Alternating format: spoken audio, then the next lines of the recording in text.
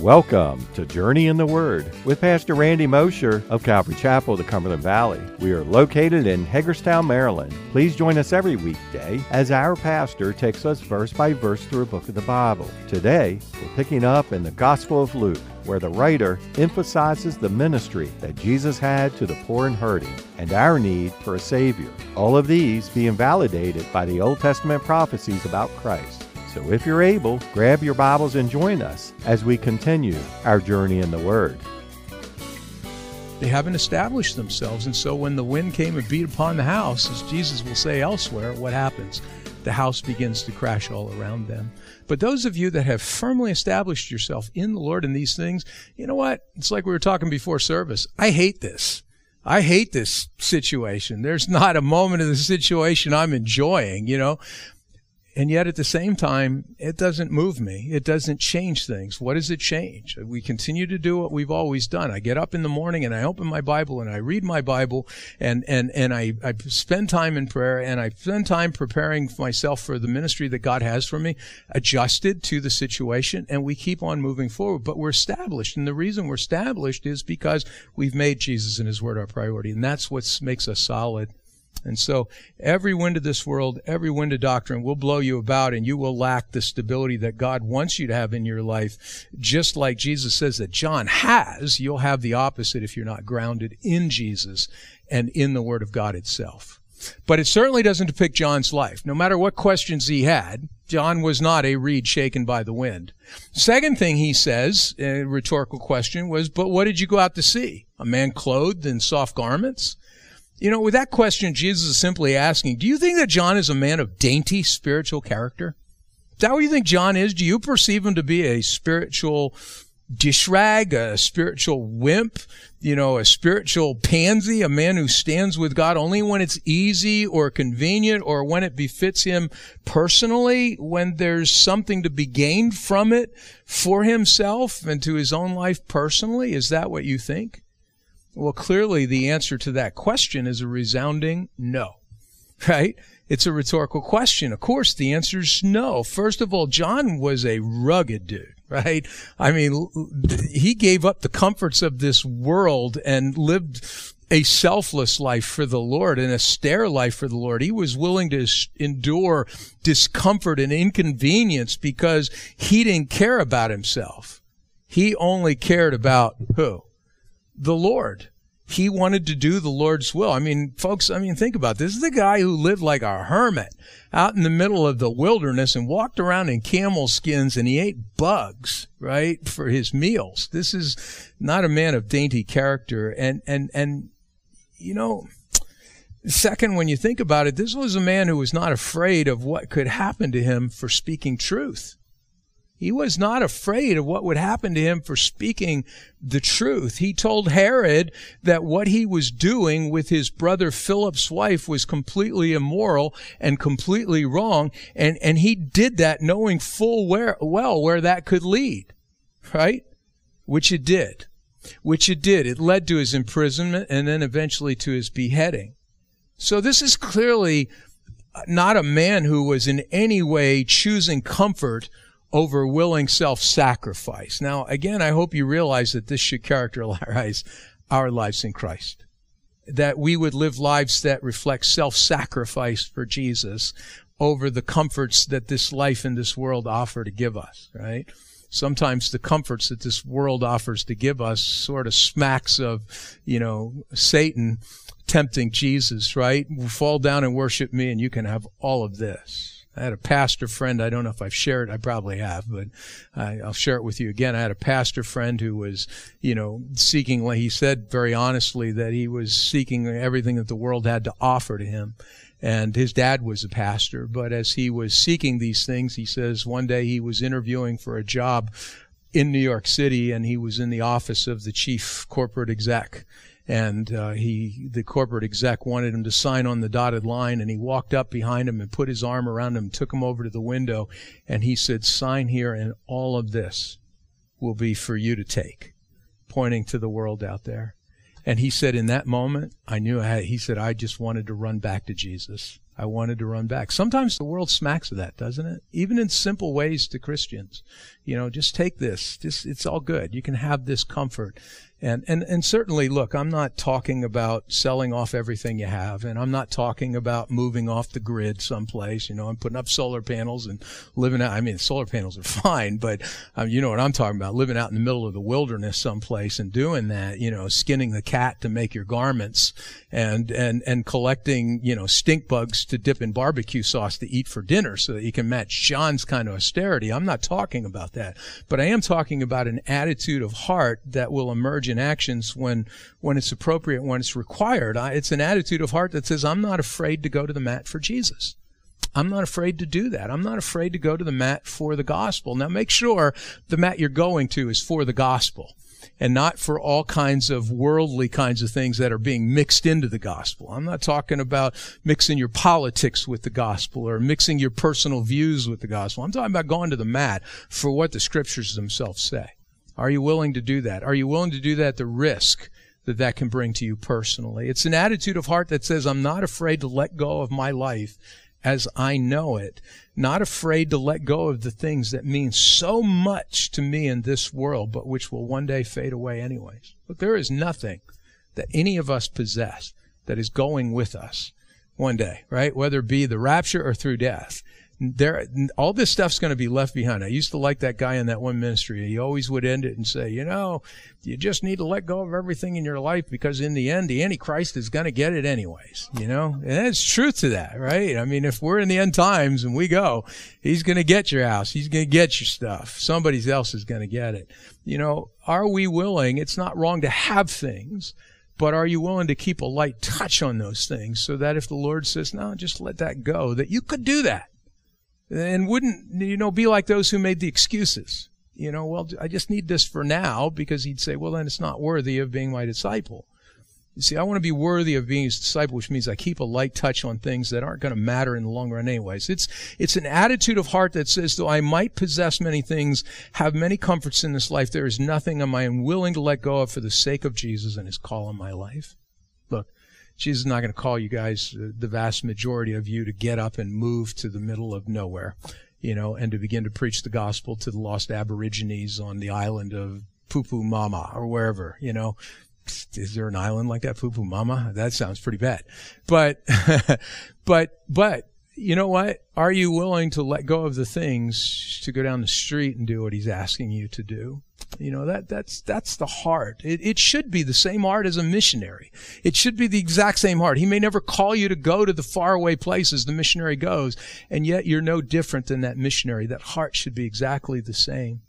It's an attitude of heart that says, I'm keeping a light grip on the things of this life. So if Jesus asks me to let go of those things for his sake, I'll do it without hesitation, because I am not hanging on tightly to those things. There is nothing I have in this life that is worth hanging on to more than Jesus himself. Folks, it is a sad but true reality that there are a few, more than a few, I guess I should say, Christians who hold, the opposite attitudes of this. There's very few, I think, that hold this attitude. I even challenge myself, because I find too often, though I can preach a good message on it, the Lord will inevitably, and I guarantee you before the week's out, he's going to challenge me on something about it where I just realize, well, I'm not so sure I want to let that go. But this is the attitude we want. And there are too many of us that talk about Jesus, but we won't follow through with it when he asks us to do the things that don't fit our lifestyle or don't fit our agenda, or when it interferes with our personal comfort. There are way too many who, unlike John, are clothed in soft garments. Clothed in soft garments. Far too many are gorgeously apparelled and living in luxury in king's courts in a lot of ways. These are people who Christianity and their Christian service is constrained and determined really by their own pleasures and their own comforts. We have an entire segment of Christianity that caters to that kind of nonsense. This idea to have is somehow blessed and spiritual, and then everything spiritual gets built around the having. And yet we look at Jesus, and what does he say? What are you clinging to? Why would you do that? We so desperately need a different kind of believer today. We really do now. We need a different kind of believer today. We need men and women of God who, like John, are willing to step up and be strong in their commitment to the Lord, becoming men and women of rugged spiritual character and commitment. We need Christians who are willing to break free of the whining, break free of the complaining, break free of the excuse making. Those who are willing to back up their words of commitment with rugged, determined action, like John was. We need those who are willing to break free of the dainty way of thinking and living that so characterizes, in particular, American Christianity. I do have a bully pulpit. I always say I don't have one. I more and more have a bully pulpit, and it's American Christianity. I just think we are an aberration of what Christianity really is. And I think sometimes we're a slap into the face to those that are in other countries, where they don't have what we have. And that's not to say we have to give up so we can be like them, but our heart attitude should be that we don't need all these things that we're gripping our hands on so tightly and making our Christianity about, when they're living such a simple Christian life that's pure and right. We need those who'll be brave. We know those who'll be strong in the Lord today more than ever. And I promise you this, if you're willing to live that kind of life, He'll give it to you. He'll give it to you. He'll give you the strength and the ability to live it. It isn't something you'll have to muster up in yourself. You'll just have to choose, what you're going to give yourself over to. And as you make that choice, He'll meet you right there with that. Folks, when all this is said and done about our lives, I pray that you and I will be counted among those like John and like those described in the book of Hebrews. You know what the book of Hebrews describes in that hall of faith, right? The hall of faith. In Hebrews 11, verse 32, it begins through verse 34. Verse 32, and what more shall I say? For the time would fail me to tell of Gideon and Barak and Samson and Jephthah, also of David and Samuel and the prophets, who through faith subdued kingdoms, worked righteousness, obtained promises, stopped the mouths of lions, quenched the violence of fire, escaped the edge of the sword, out of weakness were made strong, became valiant in battle, turned to flight the armies of the aliens. Don't you want to be counted amongst those guys and gals? That's where I want to be. That's where I want to be, though none of us will perfectly live that kind of rugged, committed life. We should still all strive to be heroes of the faith like these people are noted in Scripture to be. And we can be like them. It is possible for us to be like them because the same Spirit of God that empowered them dwells in residence in you and me. It was given in measure to them, but in us we have the fullness of the Spirit continually present and working in us. In fact, as we'll shortly see, Jesus even says that we can be greater than John the Baptist, and we'll come back to that. But before we look at that, look what else he says here. He raises one more question to highlight one more characteristic that describes John. He says in verse 26, but what did you go out to see? A prophet? Yes, I say to you, and more than a prophet. Jesus highlights the fact that John is a prophet of God as many perceive him to be, and yet Jesus says that he's even more than that. Yeah, he's a prophet, but he's more than a prophet. You see, after 400 years of God's silence, there's 400 years has passed. The silent years, we say, between the Old Testament and the New Testament, right? Those aren't the years, but it is the gap that exists in there. For 400 years was a time when God did not raise up a single prophet to speak to the nation of Israel. Now, lots of things were happening, and yet not one single prophet that he raised up in that time. No voice, God not breaking onto the scene in any visible way in the same way. But after 400 years, suddenly, here's John. Here's John, and he has appeared not just as a regular Old Testament prophet, which what the people were familiar with, but he appears as the final prophet of the Old Covenant era, who is also bridging the gap to the New Covenant era, which Jesus is establishing. And this in and of itself is a unique calling, right? This makes his calling unique because there has never been, nor will there ever be, a prophet of God like this again, and one who has particularly been called to be the forerunner of the Messiah, you see. He has come in the spirit of Elijah, And that's what's being referred to when Jesus says, this is he of whom it is written, behold, I send my messenger before your face who will prepare your way before you. He's referring to Elijah in that statement. And yet Jesus points out that his ministry is even greater than Elijah's ministry ever was, because he was given the privilege of being the forerunner of Jesus, declaring his coming to all mankind. So we would look at that and say, so what does that characteristic of John have to do with us? Obviously, we're not going to get to do that in the same way. Well, simple. With all of the old covenant prophets leading up to and including John, the Spirit who is at the heart of that prophetic ministry that's taken place over those thousands and thousands of years was given, as I said earlier, to all of those people in measure, right? But since John came, the Spirit has taken up residence not in just some of God's people, but in all of God's people. It's not just that God would raise up a single man to be a prophet or a woman to be a prophetess, right? But he's put his Spirit in all of us to be his vessels through whom he speaks to this world. In all of God's people, and not in a limited measure, but in a full and continual measure in our lives. That same Spirit who dwelled powerfully in John and propelled him in his prophetic ministry now dwells in each and every one of you and me. Think about that for a minute. The Spirit that was in John is now living in you. That's powerful stuff when you think about that. And all the time. He doesn't take a break. He doesn't go on vacation. He doesn't get pulled back. Even when you grieve him, he doesn't get removed. You know, David didn't have that reassurance, right? Because in Psalm 51, after his sin with Bathsheba, what does David pray? He says, and take not thy Holy Spirit from me. You know, we used to sing that song. It's an old Maranatha song. And we used to sing that in the early days of Christianity here in the 70s and the 80s. That was a popular song, but it's a biblically incorrect song. Because under the new covenant, that Spirit is never taken away from us as believers. Never. We can grieve the Spirit. We can quench the Spirit. But the Spirit will not be removed from us. He's our guarantee. He's our seal of our salvation. And he's the empowerment that comes. And quite frankly, I'm so grateful that even when I fail the Lord in sin, that the Spirit isn't taken from me, because it is the Spirit who then helps me to stand back up and to overcome the sin and to begin to walk again.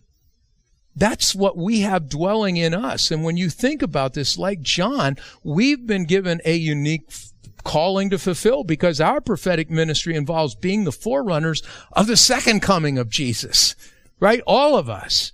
We get to go into all the world and to share the good news of the gospel of Jesus Christ with people, good news which prophetically deals with what? His return. The culminating in his return and the establishment of his kingdom one day. And like John, we get the privileged ministry of calling men and women to repentance and to faith in Jesus Christ, so that they can be a part of what Jesus will be bringing to the earth when he comes. The fulfillment of this calling is something that should characterize our lives on this earth. It's what we should be about. It doesn't mean I got to run up and tell everybody I see on the street about Jesus, but it means I am a open vessel to be used by the Lord when he brings me to that right person in that right moment, to be able to speak that word to them with boldness, as John would have done, and directly, and to know God's word, to be able to share that with them, you see. As Paul declares, you know, in 2 Corinthians chapter 5 and verse 20, we have a different term. You know, John was a prophet of God. Ours is a different term. Paul says in 2 Corinthians chapter 5 and verse 20, now then, we are ambassadors for Christ. We've gotten the Spirit to be ambassadors for him. As though God were pleading through us, we implore you on Christ's behalf, be reconciled to God. And John 3:3 tells us we get to prophetically to declare truth to people. Right? John 3:3, Jesus answered and said to them, most assuredly I say to you, unless one is born again, he cannot see the kingdom of God. You know what? When you speak that to people, you're speaking prophetically from the Word. You're looking into people's lives and you're speaking to them. You're not foretelling, but you're foretelling the Word of God to them and what is involved in becoming a believer. If you're not born again, you cannot see the kingdom of God. and the truths of the future things described in the Gospels of Matthew and Mark and Luke, and to tell people as Jesus told them, just as he said in Luke 21 and verse 31, so you also, when you see these things happening, know that the kingdom of God is near. There isn't a day right now that shouldn't go by that we shouldn't be saying that to people. We don't have to point to every event and say, well, that event and this is how it's going to work out. But we can just look at people and say, pick up your newspaper. Let's look at the Gospel of Matthew, chapter 24.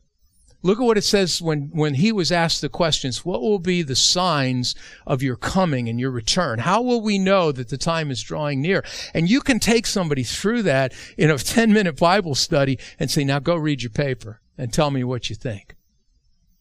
When you see these things happening, you can know that the kingdom of God is near. This is our calling as ambassadors, to lead them to Christ, to prophetically declare the truths that the Scriptures have given us prophetically of His return. This is our ministry.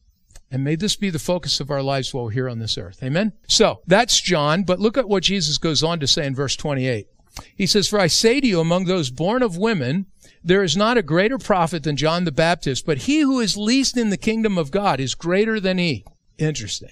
Here Jesus tells them and us that as great as John the Baptist was, there are those who will become greater than he ever was in his life and in his ministry. Those, he says, in particular, who are the least in the kingdom of God. You know, like many who heard Jesus say this to them, those who held John in high regard, and there were people in this crowd. Remember, a lot of the people that Jesus is now talking to were drawn to John initially. These are probably people who came out when he was baptizing, may have even been baptized by him, not all of them. We're going to find that in this crowd are also the Pharisees and the Sadducees and the legalists of Israel, and they certainly didn't. They rejected that baptism. But at the same time, here's Jesus talking to this crowd, and I guarantee you there were a number of people in this crowd who saw John in high regard. I mean, he was just an incredible figure to them. And when they'd hear this, they probably wonder, well, how could that possibly be? How could somebody lesser than John be greater than John? And people today would say that as well. How could I be greater or someone greater than John? Now, even though John was a tremendous servant of God, he was not, remember this, he was not born again under the new covenant. Keep that in mind. John was not born again under the new covenant. He lived and he died before Jesus completed his work on the cross. The new covenant was not established until his blood was shed, right? It is the new covenant in my blood. We say that every time we take communion together, right?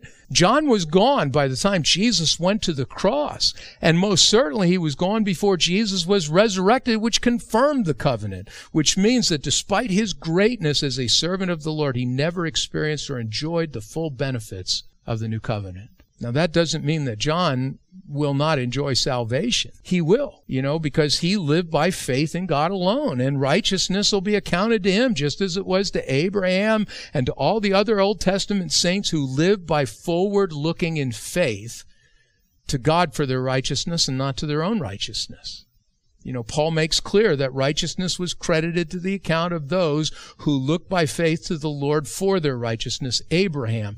Paul says in Romans 4:3 in regard to Abraham, for what does the Scripture say? Abraham believed God, and it was accounted to him for righteousness. That word accounted is an accounting term. It means it was credited. It was written in the book to his account. And it's through righteousness that we're able to see God. That's why the law could never do it for us, because we can never be righteous under the law by the keeping of the law, because we can't keep it perfectly enough to make ourselves righteousness to stand in the presence of God. We need a righteousness that doesn't come from ourselves. And so the Old Testament saints, like Abraham, they didn't know Messiah, but they trusted that God had a planned Messiah, a Savior, and they knew that ultimately that their righteousness could only come from God, and they looked forward to what God would do for them, and through that, they do know the Lord. They are saved. The same with David. In Romans chapter 4, verses 5 through 8, Paul goes on talking about David. He says, "But to him who does not work, but believes on him who justifies the ungodly, his faith is accounted for righteousness. Just as David also describes the blessedness of the man to whom God imputes righteousness apart from works. Blessed are those whose lawless deeds are forgiven and whose sins are covered. Blessed is the man to whom the Lord shall not impute sin." Isn't it nice to know that sin is not imputed to us when we put our faith in Jesus? The Old Testament saints could know that too. And this is the very premise of all that has been realized in the new covenant for us, that salvation isn't something that we earn, but something which God imparts to us as we look to Him by faith alone. But the point is that as great as a man as John was, as great a prophet as John was, as great a servant as John was, he did not get to enjoy the fullness of this covenant that Jesus established after his life ended, but we do.